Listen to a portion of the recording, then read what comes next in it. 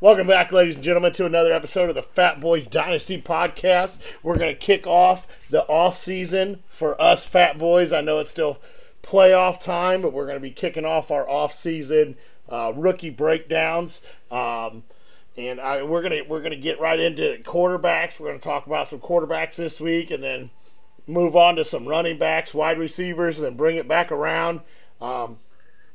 Anything you guys want to hear about or anything else, make sure you guys hit us up on the Facebook, on Fantasyholics, or on the Fat Boys page. We definitely would love to put out some listener content. Bo, you got anything to add before we jump into these quarterbacks?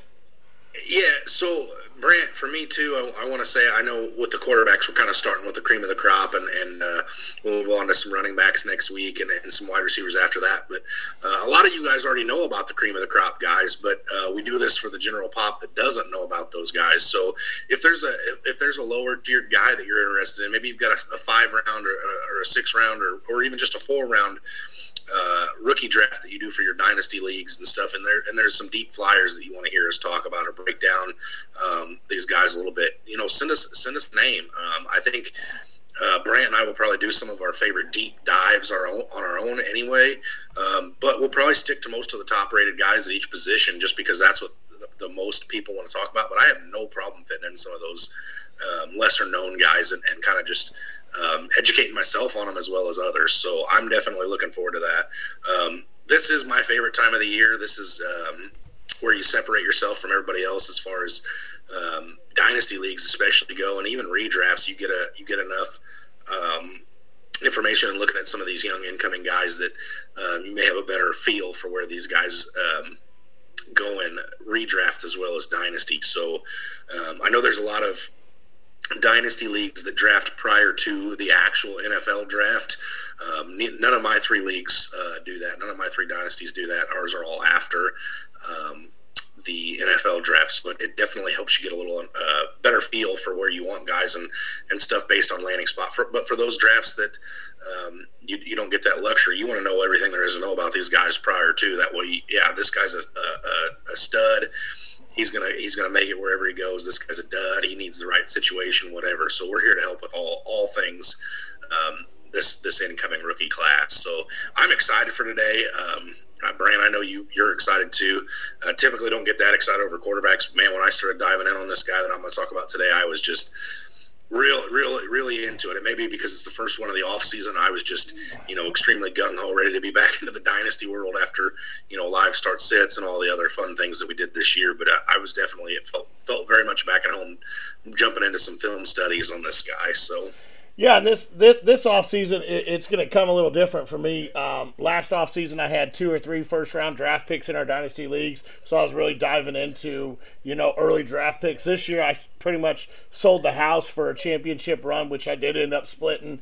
I have later picks, so I'll be diving a little deeper into these draft names than I did last year. That, and there's a good chance this fat boy is going to be down in Kansas City for the draft, so of course I want to be known on these guys' names as we're down there. And this is the first year in a long time that Seattle's had a top 10 pick. So I'm really excited to do some dives on these players and actually look at some guys that will be coming into Seattle or that Seattle has a chance to get, because we all know what Seattle's really going to do. We're going to trade out of the 5 spot and go grab like 3 or 4 tight ends with all those draft picks and hope that it works out for the best. Absolutely.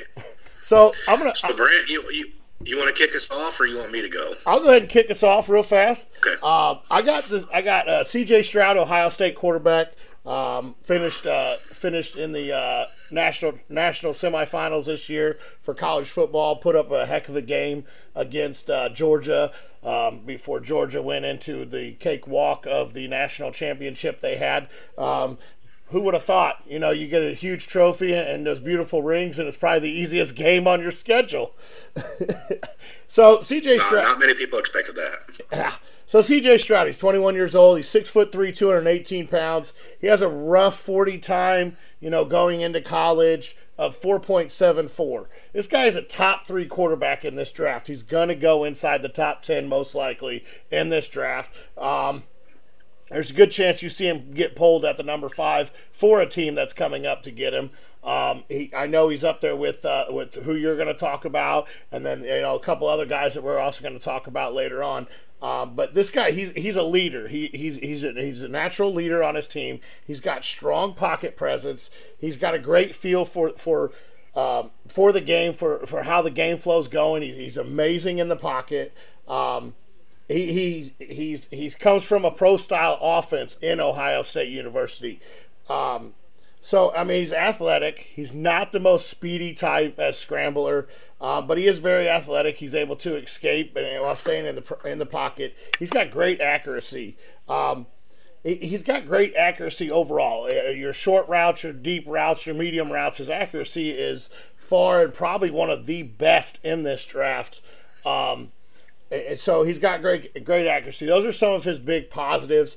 But here's his weakness, and this could really hurt him to start his career. His footwork needs a little work. He relies too much on his tippy toes, so that's going to throw off a little bit of his accuracy and everything else there.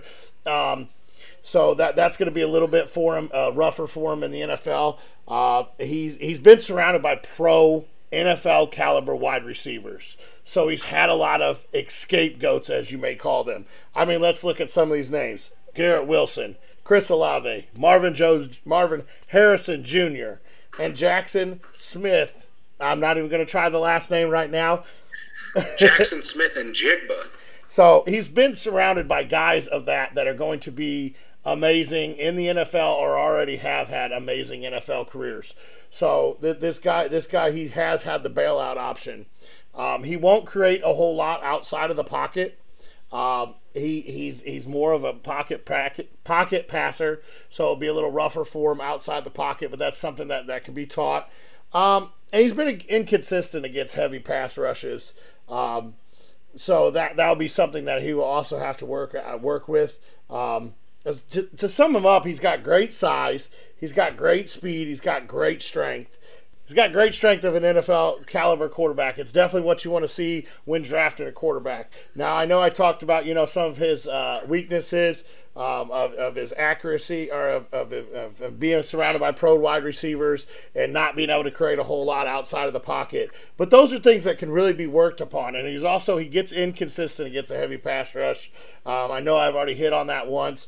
But so when it comes down to where he goes, if he goes to a team such as, I want to put out the Indianapolis Colts, top 10 offensive line, when healthy, great running back, decent wide receivers there, that would be a great spot for him because he's going to be behind a great offensive line, and he's not going to have to struggle with as much of a pass rush there with the Colts. And same with, honestly, in Carolina. Carolina's offensive line has improved so much, too.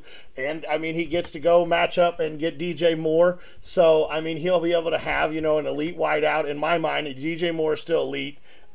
He needs to be a little more consistent, but we've seen his quarterback play. How can you be consistent? But, Indy and Carolina, I think, are great fits for C.J. Stroud. I think he'll be able to start off very strong.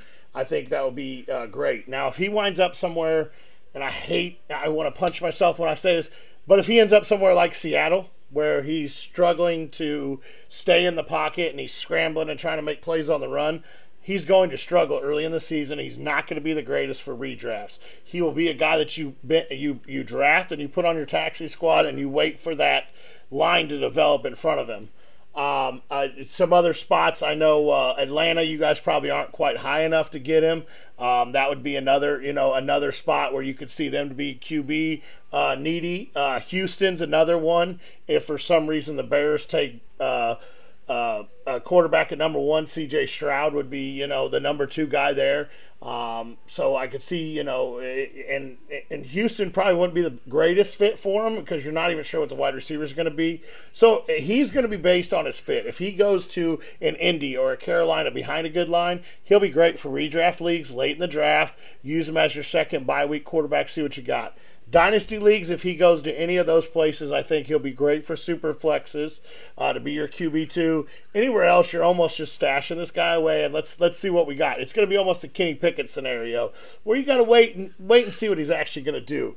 I want to run over some of his stats real quick. In 2022, he threw for 3,688 yards, 41 touchdowns, 6 interceptions, 66.3 completion rating.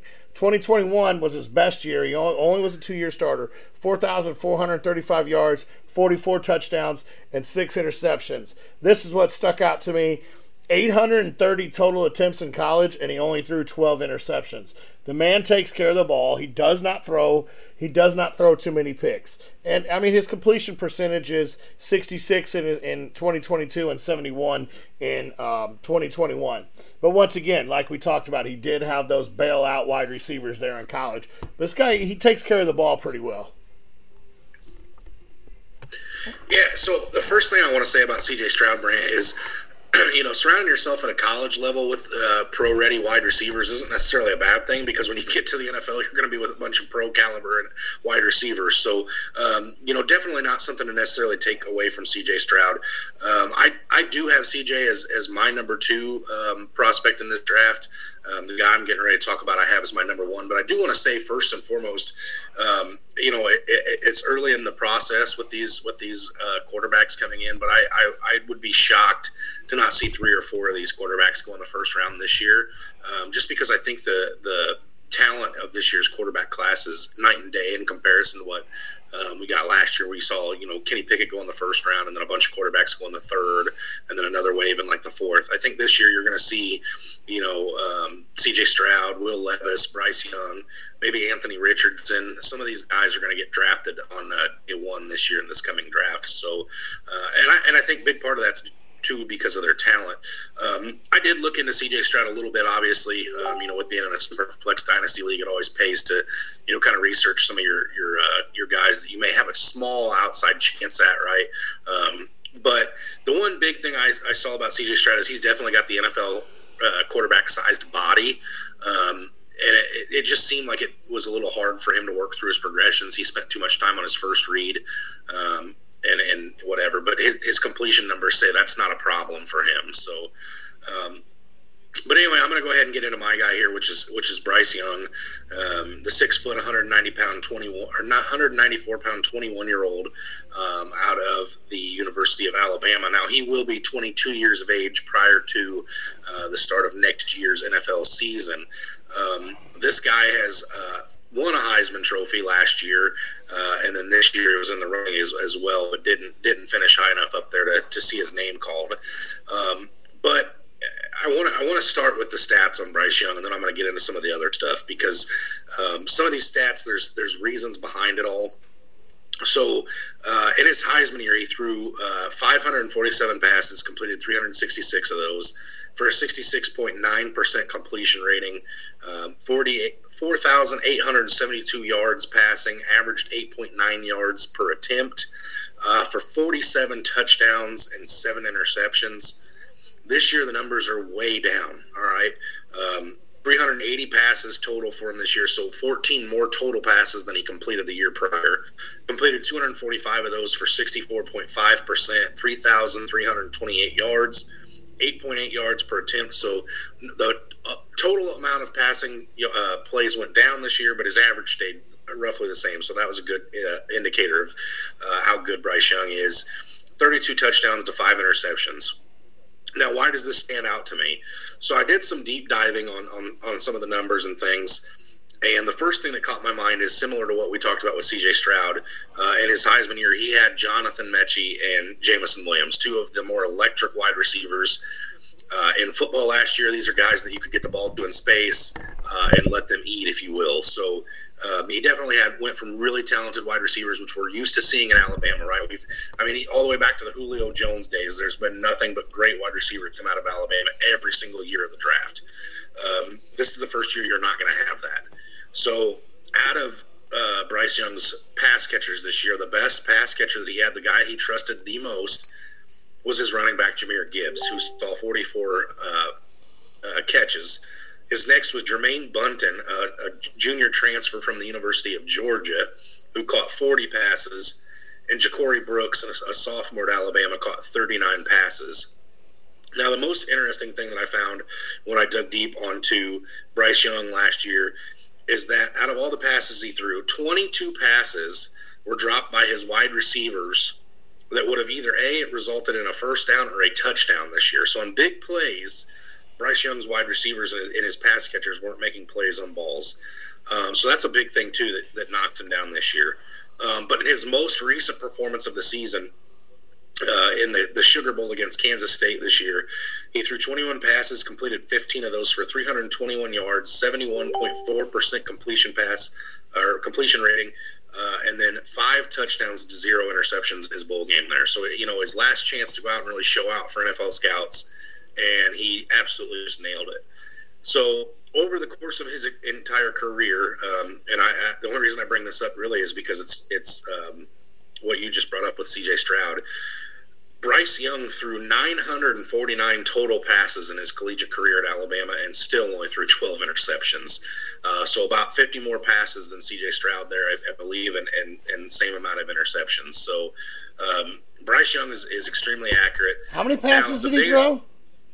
949. How about over 100 more passes? Okay, so 100 more passes than C.J. Stroud and the same amount of interceptions. So there you go. The biggest knock on Bryce Young is that at his size, how well does he hold up to an NFL schedule? Is seeing over the offensive line going to be a problem? Well, I truly think Bryce Young is going to be the first quarterback off the board. I think he ends up going to the Houston Texans at that number 2 spot unless some quarterback needy team trades up.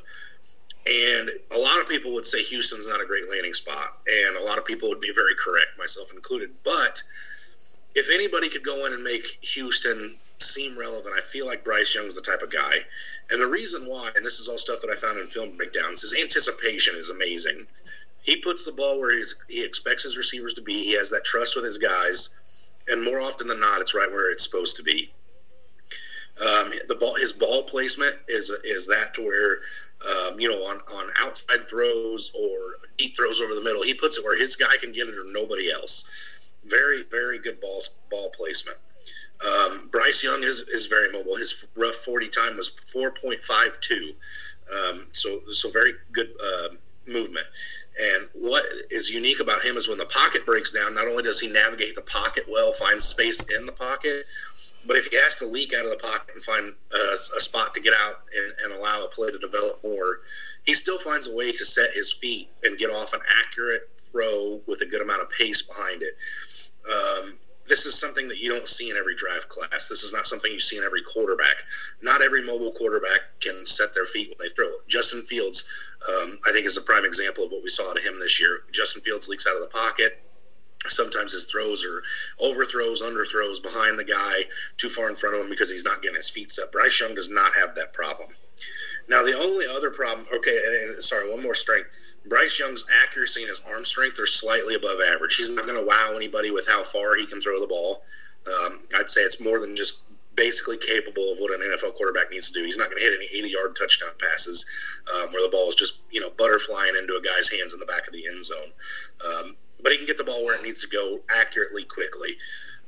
Now, again, the flaws with this guy is obviously, again, the size. But what he often did in college, and this is something that, again, a good NFL coach will correct, but sometimes he has a wide open target that's 6-7 yards away from the line of scrimmage, where he could get a ball to that guy quick, and maybe that guy gets hit immediately, but it's still a 6-7 yard gain. Sometimes he overlooks that in favor of taking a deep shot that maybe his wide receiver has half of a step on a guy deep. He oftentimes looked for that rather than hitting like a Jahmyr Gibbs out in the flat, where he was going to have 5 or 6 yards of open daylight in front of him. So I think those are things that get fixed at the NFL level. Now, again, his size is something to be concerned about because you don't see quarterbacks that are 6 foot, 194 pounds, which, again, I think these numbers might be slightly high. It'll be interesting to see what his actual measurables are when the combine comes around or his pro day. But this is something similar like Kenny Pickett last year where he didn't want his hands to be measured forever. And then finally they did, because the longer you can keep this stuff out of the public eye, the better it is. But I wouldn't be shocked at all to see Bryce Young be 5'11", 189 pounds. And again, those are alarming numbers for a quarterback. So we'll see. I think this guy, if he goes anywhere, or when he gets drafted, I think he's going to have a high chance for success, probably one of the best in this class. I do think it's worth noting that I think Will Levis could end up being the number one quarterback drafted in this class. I think you and I will discuss him at some point, Brant. I think Will Levis is probably the most intelligent quarterback in the class, and I think that's where his draft stock's going to rise when he starts getting into these meetings with teams and starts getting to display some of that. Excuse me. But the two most fun options are the two guys we've talked about today. I think these guys are electric quarterbacks. I think they're going to be fun for fantasy. And I will tell you, as a dynasty owner, if either C.J. Stroud or Bryce Young end up throwing a ball to one of my guys that I own and roster in a dynasty league, I'm going to be very, very intrigued by that. So, again, I think these guys are really fun. I think they're the cream of the crop, and I think next week we're going to be cream of the crop on our running backs too. But this class, I just want to reiterate, in my opinion, from the top down, is better than last year's class. Last year had some really fun talent with Breece Hall and Kenneth Walker and Drake London and stuff. But I think this class as a whole is going to end up shaking out better than last year's class. Yeah, absolutely. This class is definitely going to shape up. You got some big names in the running back field. You got some big names in the quarterback, and the wide receivers are the ones that I'm a little shaky on if they're going to be as good as the last two that have come out. But I think we're gonna see that a lot more now as how important the wide receiver is, and. So, yeah, these two quarterbacks are definitely going to be exciting. I think they should go 1-2 in the NFL draft. If it were here shortly, we'll see as this offseason goes on if anything's changed. Will Levis definitely can't go to Seattle. He likes to put mayonnaise in his coffee. So we'll have to just, hopefully he stays. That's not weird. That's not weird at all. I put creamer on my sandwiches all the time. Yeah, sure you don't. So, but yeah, this is just the start of our off-season episodes. We're gonna get in. We're gonna break down some names. Like we said, if you guys have some guys you guys want to hear us break down, hear us check out, shoot us the names. We're definitely interested in checking them out. We'll go into our rookie rankings. We'll do some mock drafts during this off-season, rookie, dynasty, redraft, startups, all that. So yeah, we're definitely looking forward to getting into this. Brandon, I don't know how you feel about this. I'm going to kind of hit you on the spot here because we hadn't discussed it, but I want to do a mock draft like the week after the actual NFL draft takes place. So if any of you guys are interested in getting on doing a 10-person, 5-6 round rookie draft with Brant and I'd love to see some of you guys get on. Maybe Brant and I can do that live on the Fantasyholics YouTube channel. Just to keep some engagement high, get you guys on there, do a live 6-round draft. We'll have to be quick. It won't be able to be a long thing if we're going to fit it in an episode.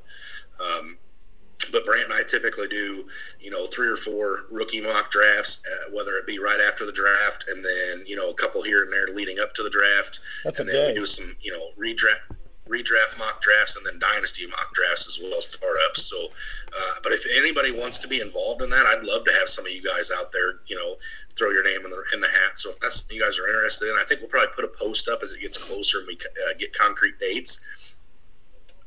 But if any of you want to secure your spot in that, don't hesitate to throw us a message or something.